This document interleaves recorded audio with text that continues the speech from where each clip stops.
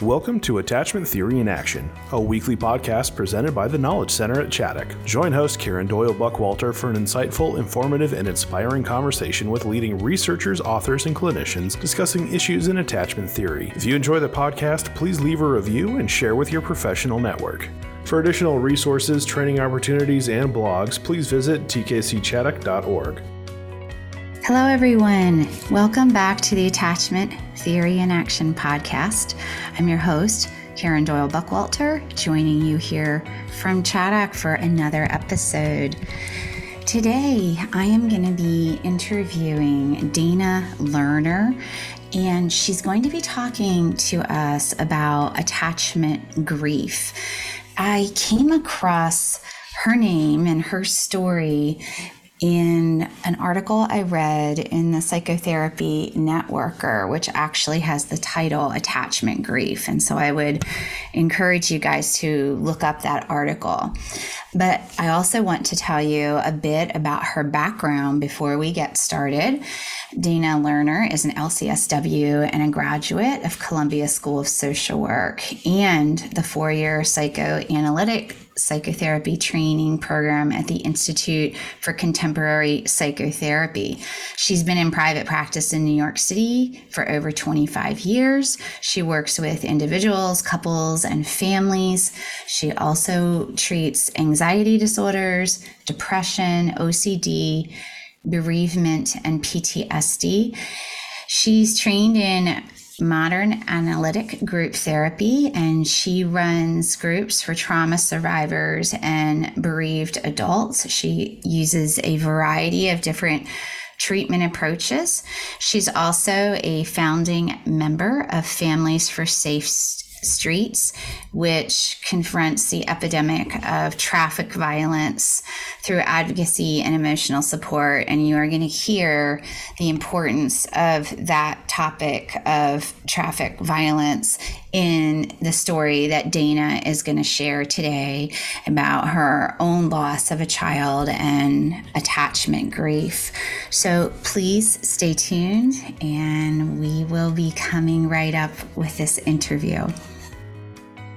Supporting children and families who have experienced great loss and endured extreme trauma is a daunting task. At Chaddock, we have the experience and longevity to understand the type of support needed to keep the best and brightest engaged with this work. In July, the Knowledge Center at Chaddock will launch the next session of the Developmental Trauma and Attachment Institute for helpers who seek to be rejuvenated and revitalized in their work with children and families. This type of renewal and confidence is a natural byproduct of gaining specialized knowledge, advanced skills, consultation, guidance, mentorship, and most importantly, being in a community providing the experience of being seen and understood. We have designed an experience and a soft place to land where all of these needs will be met in one central place. For more information on the Developmental Trauma and Attachment Institute, to join the waitlist for more information, or to sign up, visit tkcchaddock.org.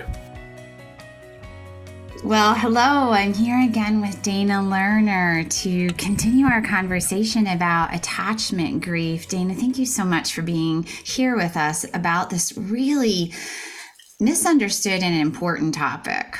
Thanks for having me. I'm glad to be back. And there's a lot that can be said. It's interesting. I don't know if I mentioned this the last time. I think I mentioned it that, the term attachment grief gives us words because there are not enough words around this. It's so hard to find the words to describe what's going on. And even around grief, again, as I said, we people run away from it.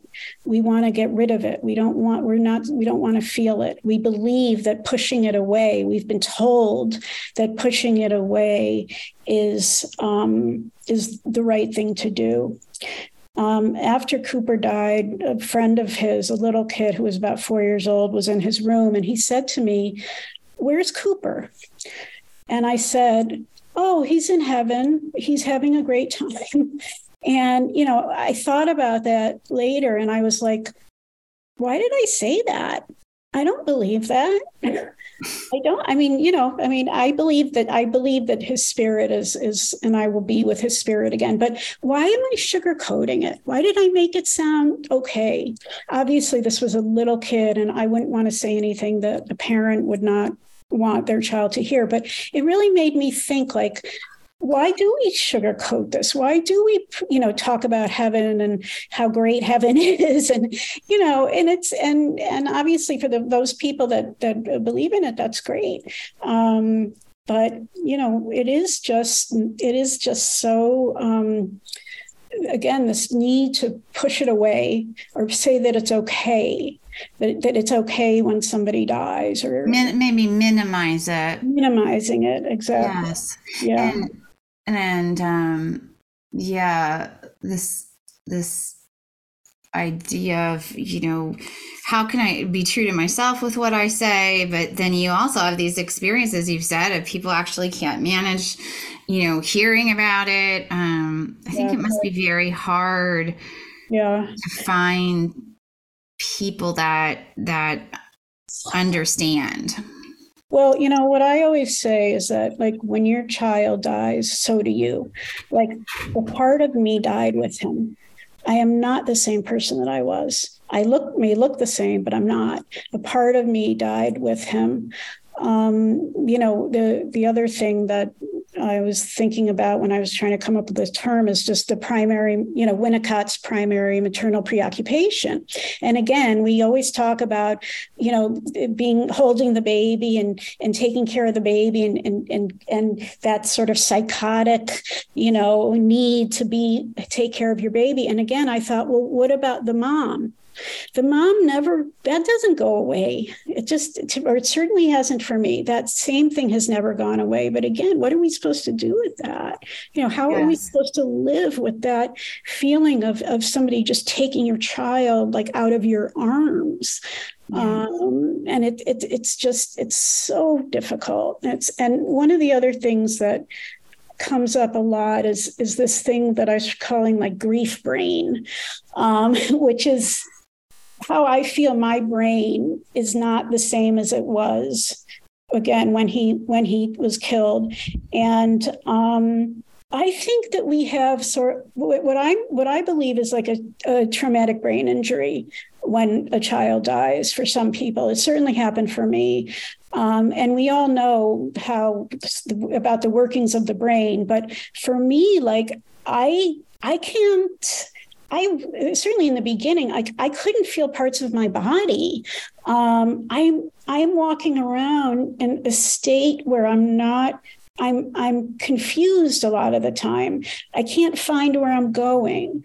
I lose track of something, and I believe it's still this grief. Grief is like holding a boulder with you and trying to walk around for the rest of your life. And you're always holding this heavy boulder. And so just on a daily basis, you're just dealing with, again, this difference and trying to figure out, okay, how can I get from here to here? What is it going to take for me to get from here to here? It's going to be so hard.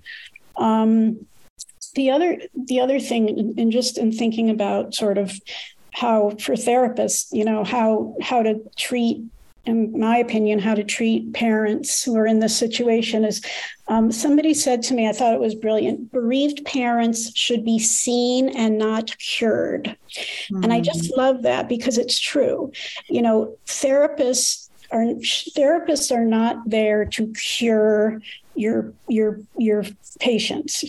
That's not what we're looking. That's not what we need. What we need is compassion. We need somebody to welcome us in. Again, so many people who have left our lives. We've lost so many people. We need somebody who can tolerate just sitting and being with us. It's really simple in many ways, just sitting and being there. And you don't have to say anything. You just sort of like bearing witness to another person's pain, and tolerating that.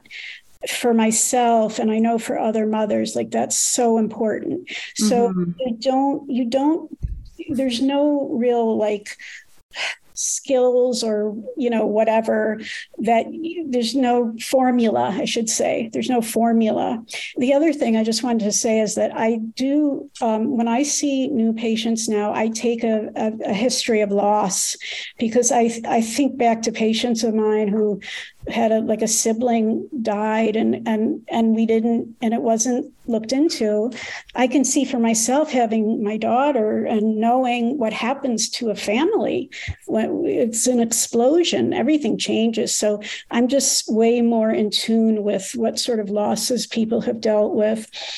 But as I said, the trauma, the trauma is in our bodies. And for myself, the thing that I found to be helpful was not so much talking, but just being mindful and doing things to help me to pay more attention to moments when I'm not in pain.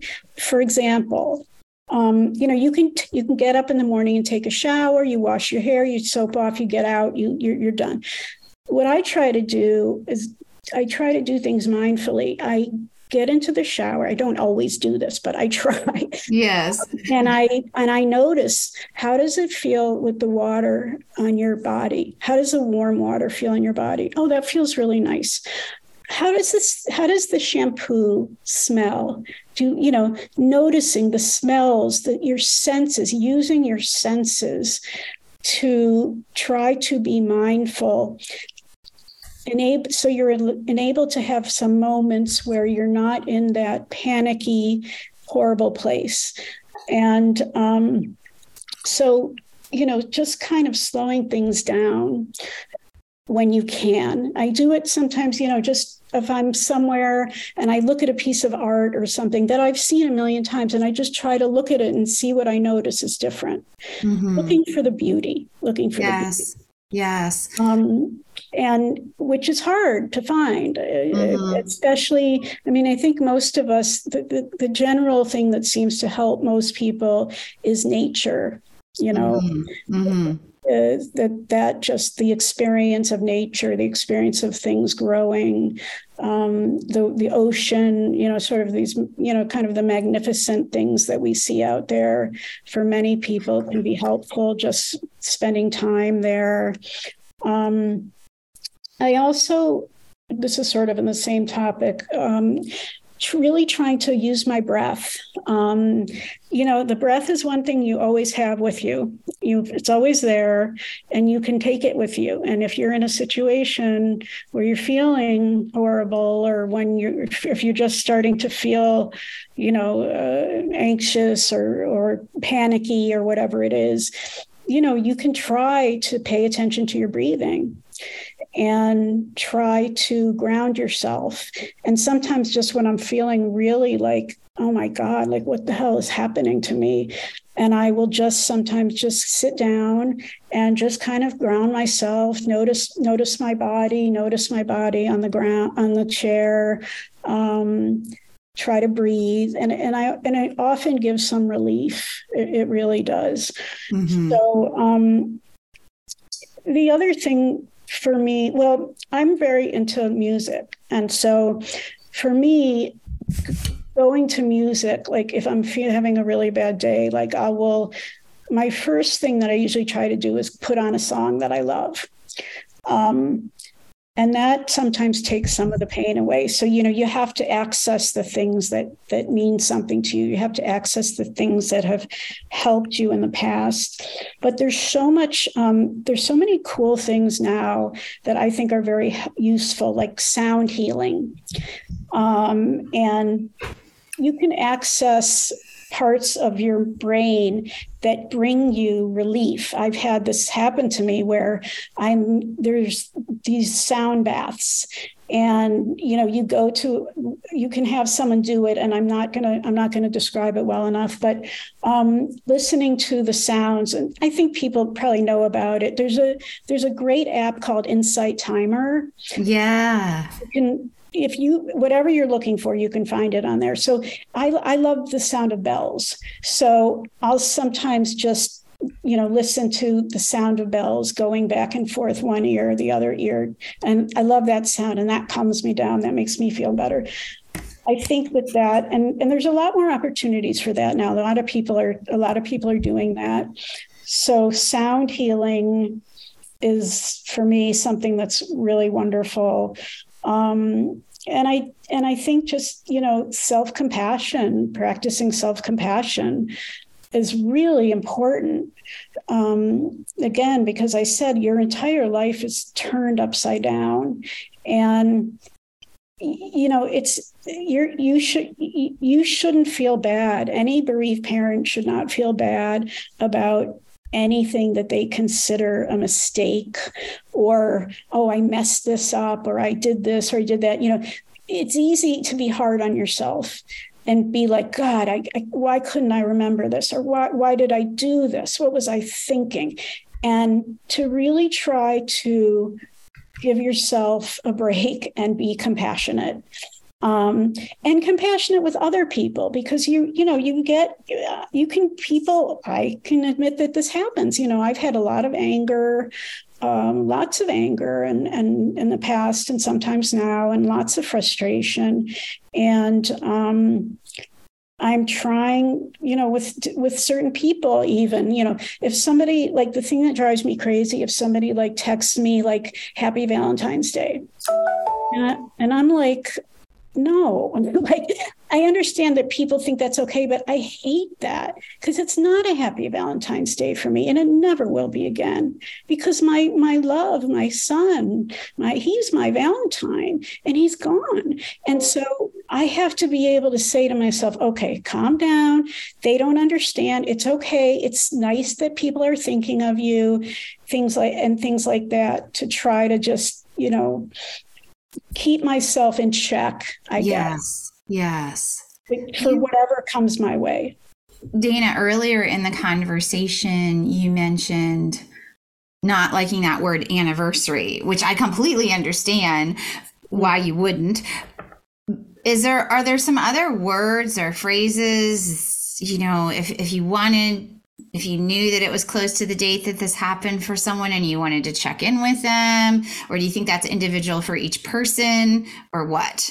I can say that most people I've spoken to hate anniversary.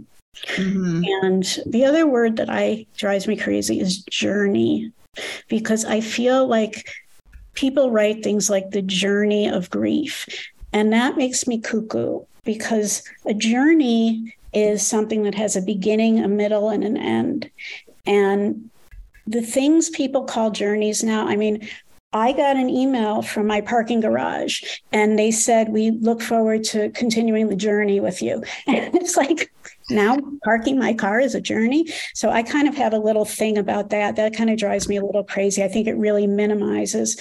But as far as saying things, the day the person died, it's, honestly, things that people have come up with, words that I can't even say on this podcast, blank anniversary, just something that is obviously not something positive. But I think I'm thinking of you even. I know it's going to be a rough week for you. I know these are difficult days. I'm thinking of you. Just knowing that somebody is thinking of you. And you see, because when someone's thinking of you, it means they're thinking of your child. And the most important thing is that your child, as I said, stays present. The worst thing for me is thinking that people are forgotten about him, that people, aren't thinking about him. So it means so much to me when somebody sends me a text or whatever, just thinking about you. And I'm very fortunate. I have a tremendous group of friends and support system. And, that's another thing and I know groups aren't for everybody, but for me, having a group of mothers that I can, we text each other all day long. And we tell each other the horrible things we're feeling. We tell each other when we don't want to be here anymore. And I feel without other mothers, other parents, I would not be able to live through this. And I just really encourage people, even if you don't like group, that this is so helpful. In Jack Kornfeld's book, I noticed he was writing something, I don't remember exactly what it was, but he even wrote, bereaved parents need group. He put that in there before anything. And I was like, wow, he knows everything and he's got a million ideas. And I was like, wow, that's so interesting that even he said that, because it's so important, because it's so isolating. It's an isolating feeling. You feel that you're alone.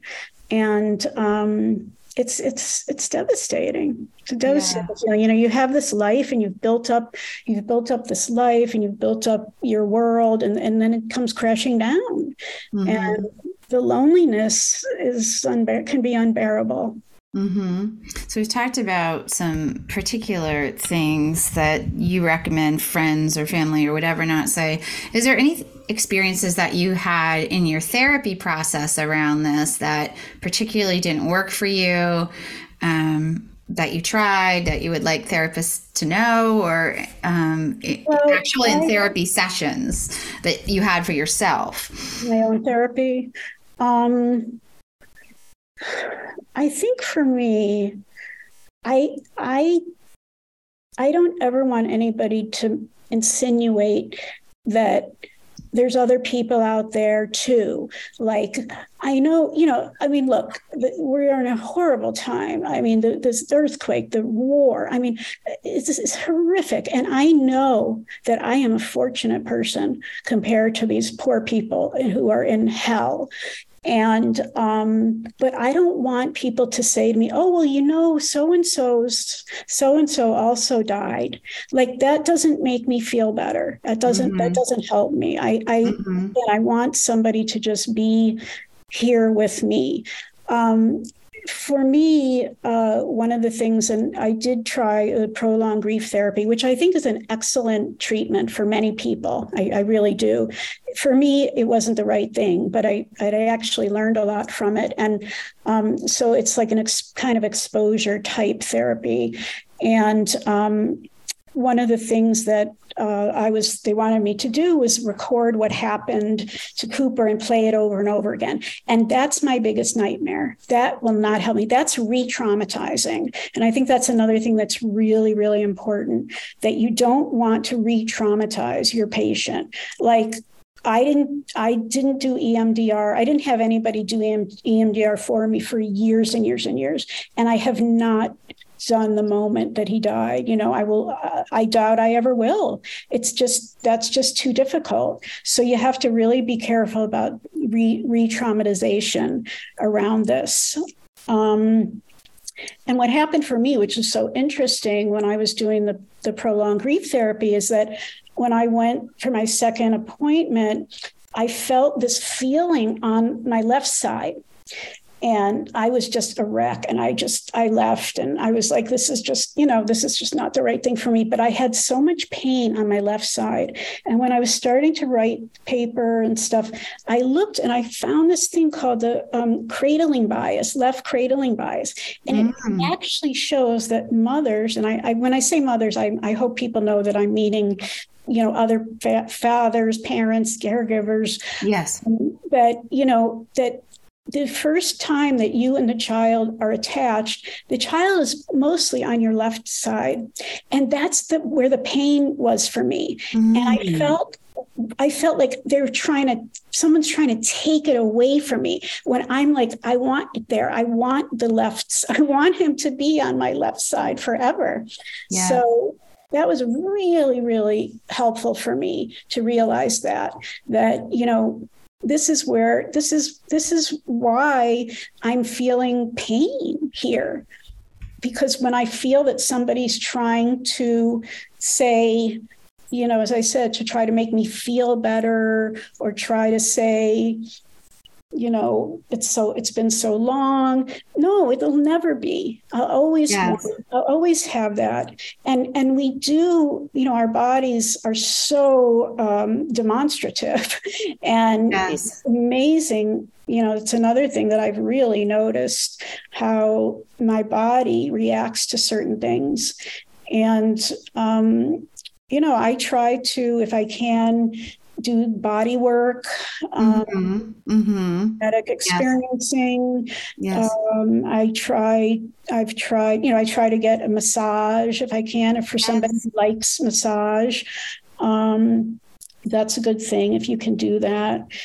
But yeah, I think that it's just, it's not for everybody. It's not everybody should be working with bereaved people. And it's okay if you don't want to, and it's okay if it's not your thing. And I really feel that's so important. Yes, because it does take a tremendous amount of energy. Yes, from the therapist. And we are therapists.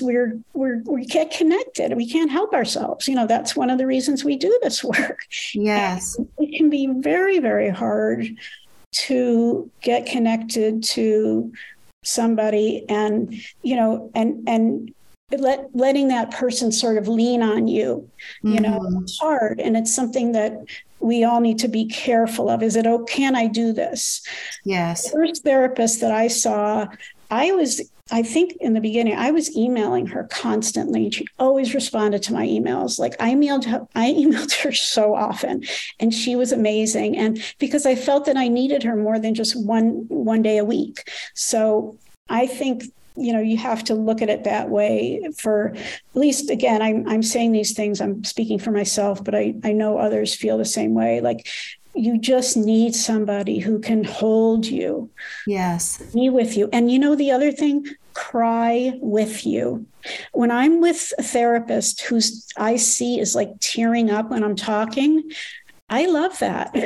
Because to me, it's like they're feeling it. They get it. They're understanding me. Yes. Like they're being human.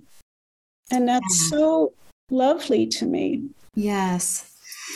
Well, Dana, I know we're winding down here with our time. There was one other thing I wondered, and I don't even know if you'll have an opinion on this, but there's different ways that someone loses a child, a traffic accident, or I know somebody whose child was hit riding a bike by a driver that was texting, and children may die by suicide.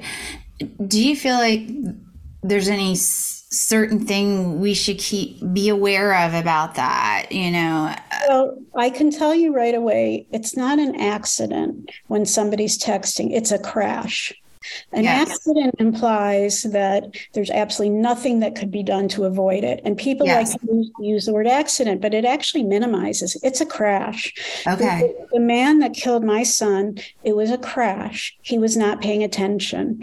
The thing, and this is a whole other topic, and certainly they're probably too big to open that but I can say, at this moment. But I can say that there's an epidemic of traffic violence in this country that is beyond belief.